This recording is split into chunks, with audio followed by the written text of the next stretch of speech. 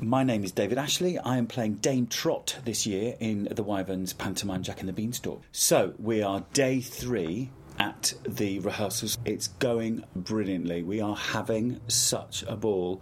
It's like sanctioned lunacy, if I'm completely honest, but it's brilliant. They're working on the fight scene downstairs, which is very, very complicated, which is why I'm not in it. And I'm making my way to wardrobe to have a bit of a look at some of the fabulous costumes that we've got. And because we're having a bit of a new costume made this year involving curlers and a nightdress. I can't say any more because I don't want to ruin it. But in all seriousness, there are some fantastic costumes I get to wear this year. They always are brilliant here, but I think they've surpassed themselves this year. There's one which is the map of the globe, which is hilarious. And obviously there's a beautiful milkmaid outfit. But I'm not going to spoil it because you're going to have to come and see. But they're very, very funny as well. I'm Julia Saunders and I'm the wardrobe mistress.